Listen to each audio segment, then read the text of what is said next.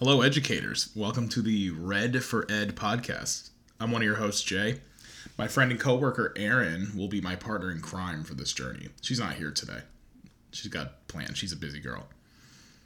Some of you may be asking why we're doing a podcast related to the Red for Ed movement. The answer is pretty simple. We're kind of just looking to get the word out to everyone. Sometimes after a long day of work, the last thing you want to do is sit on Facebook and catch up on a bunch of posts. That's where the podcast comes in. The podcast will include updates on events throughout the whole state, interviews with people close to the issue, and honestly just a scaled-back discussion about everything that's going on. Our first episode will most likely release late this week, and we're working on a schedule now. If you have any ideas, just let us know. For now, be sure to follow me on Twitter. My handle's @JAZCT.